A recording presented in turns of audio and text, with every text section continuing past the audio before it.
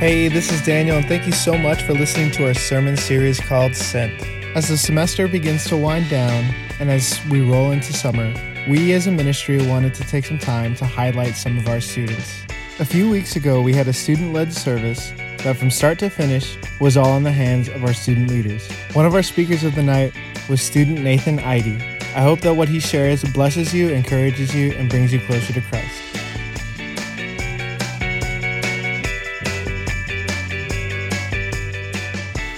Pray.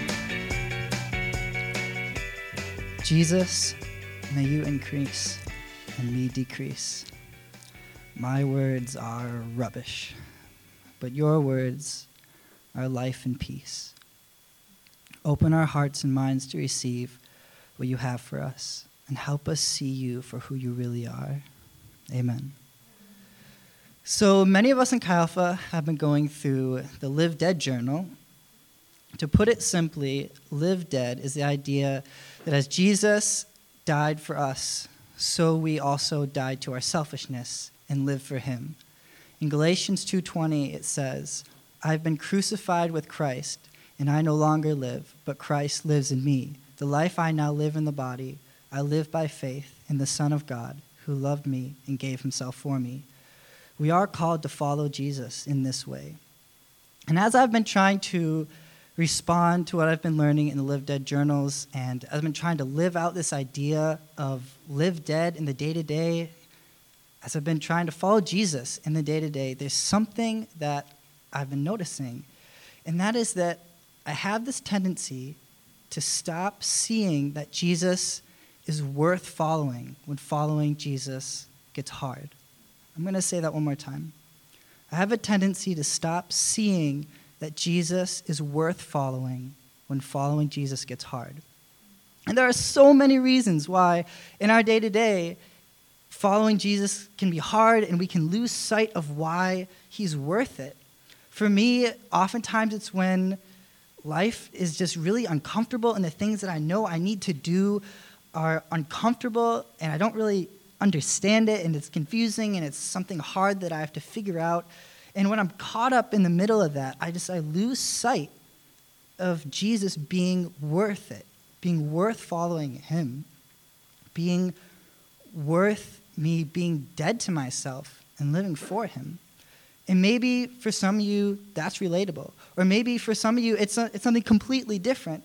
Maybe some of you feel like God is distant and he's all up there and you're just here doing your thing. And he doesn't really care, does he? Maybe for some of you, it seems he's uninterested, that you have all your schoolwork or something like, does God really care about my schoolwork? And we stop seeing him as worth it. Maybe you get angry at God. Maybe it's seeing what's happening in our world and you think, God, how could you let this happen? Or maybe angry at God for something that it seems like has been done to you in your life. And it makes you not see Jesus as worth it. Maybe following Jesus feels like it's too great of a burden. Maybe there's shame that creates a barrier. After, I can relate to this, after I sin, I don't want to go to Jesus because there's the shame that's right there, and I forget that he knew that when he died for me and that he loves me and he forgives me. I forget that because there's all this life in the way. And living dead, following Jesus, it is hard. Matthew 16:24 says, Then Jesus said to his disciples, If any of you wants to be my follower, you must give up your own way, take up your cross, and follow me. I could say it's hard to give up your own way, especially every day, because this is a day-to-day thing. It's not just a once commit and we're good. Following Jesus is choosing him every day. So what are we going to do about this reality that following Jesus in the day-to-day gets hard and we lose sight of him being worth it? And for me, in those moments, I sometimes think to myself, I know he's worth it, but I just can't really see why. But that's enough. And choosing Jesus when it doesn't all make sense, when we don't have the whole picture, is hard, but yet it's such a beautiful thing. But I also think it's so important to know why he is worth it. So I'd like to share a couple passages that helps me and hopefully will help you see how worthy Jesus is to follow him. So can you please turn with me to Psalm 139? You have searched me, Lord, and you know me. You know when I sit and when I rise.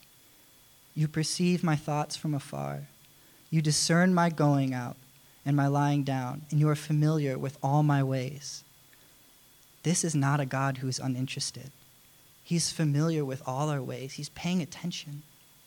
Verse 4, before a word is on my tongue, you, Lord, know it completely. You hem me in behind and before, and you lay your hand upon me. Such knowledge is too wonderful for me, too lofty for me to attain. Where can I go from your spirit? Where can I flee from your presence? If I go to the heavens, you are there. If I make my bed in the depths, you are there. If I rise on the wings of the dawn, if I settle on the far side of the sea, even there your hand will guide me. Your right hand will hold me fast. This is not a God who's distant. There's not a place we can go where he's not with us. He's always with us, anywhere, any circumstance. Verse 11, if I say, surely the darkness will hide me, and the light became night around me, even the darkness will not be dark to you. The night will shine like the day, for darkness is as light to you. For you created my inmost being. You knit me together in my mother's womb. I praise you because I am fearfully and wonderfully made. Your works are wonderful. I know that full well. My frame was not hidden from you. When I was made in the secret place, when I was woven together in the depths of the earth, your eyes saw my unformed body. All the days ordered for me were written in your book before one of them came to be. He made us.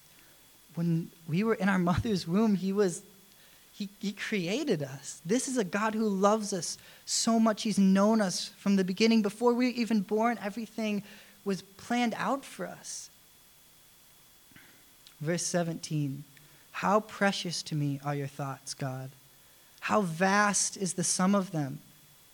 Were I to count them, they would outnumber the grains of sand. When I awake, I am still with you. That's beautiful. David goes on in the psalm to actually express his anger towards God. And I think that David is a great model for us of how we can express our emotions to God. If we're angry with God, we can go to him with it. He's not too small to hear what we have to say. So even in that, the answer is Jesus. There's so much goodness in that psalm, and there's so much more in Scripture. Let's go to John 14:27.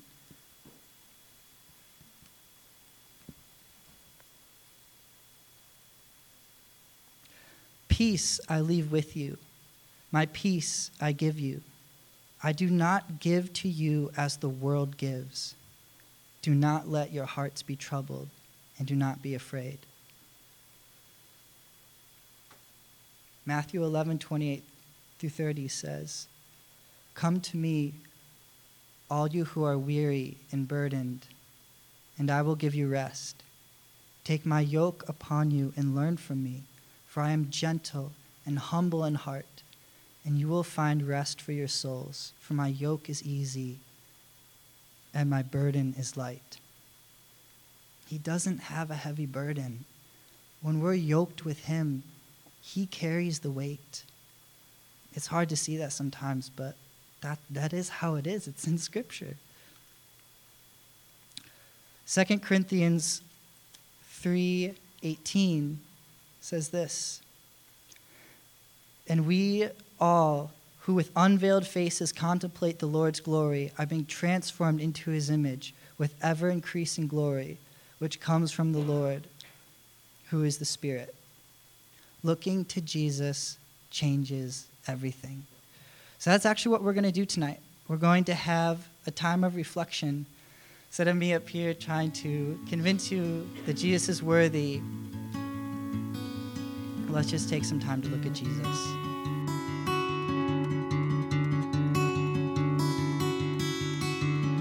Thanks for listening. Follow us on Instagram at MilwaukeeXA to keep up to date on our events and services. Or stop by Bolton Hall Wednesday nights at 8 p.m. in room B40.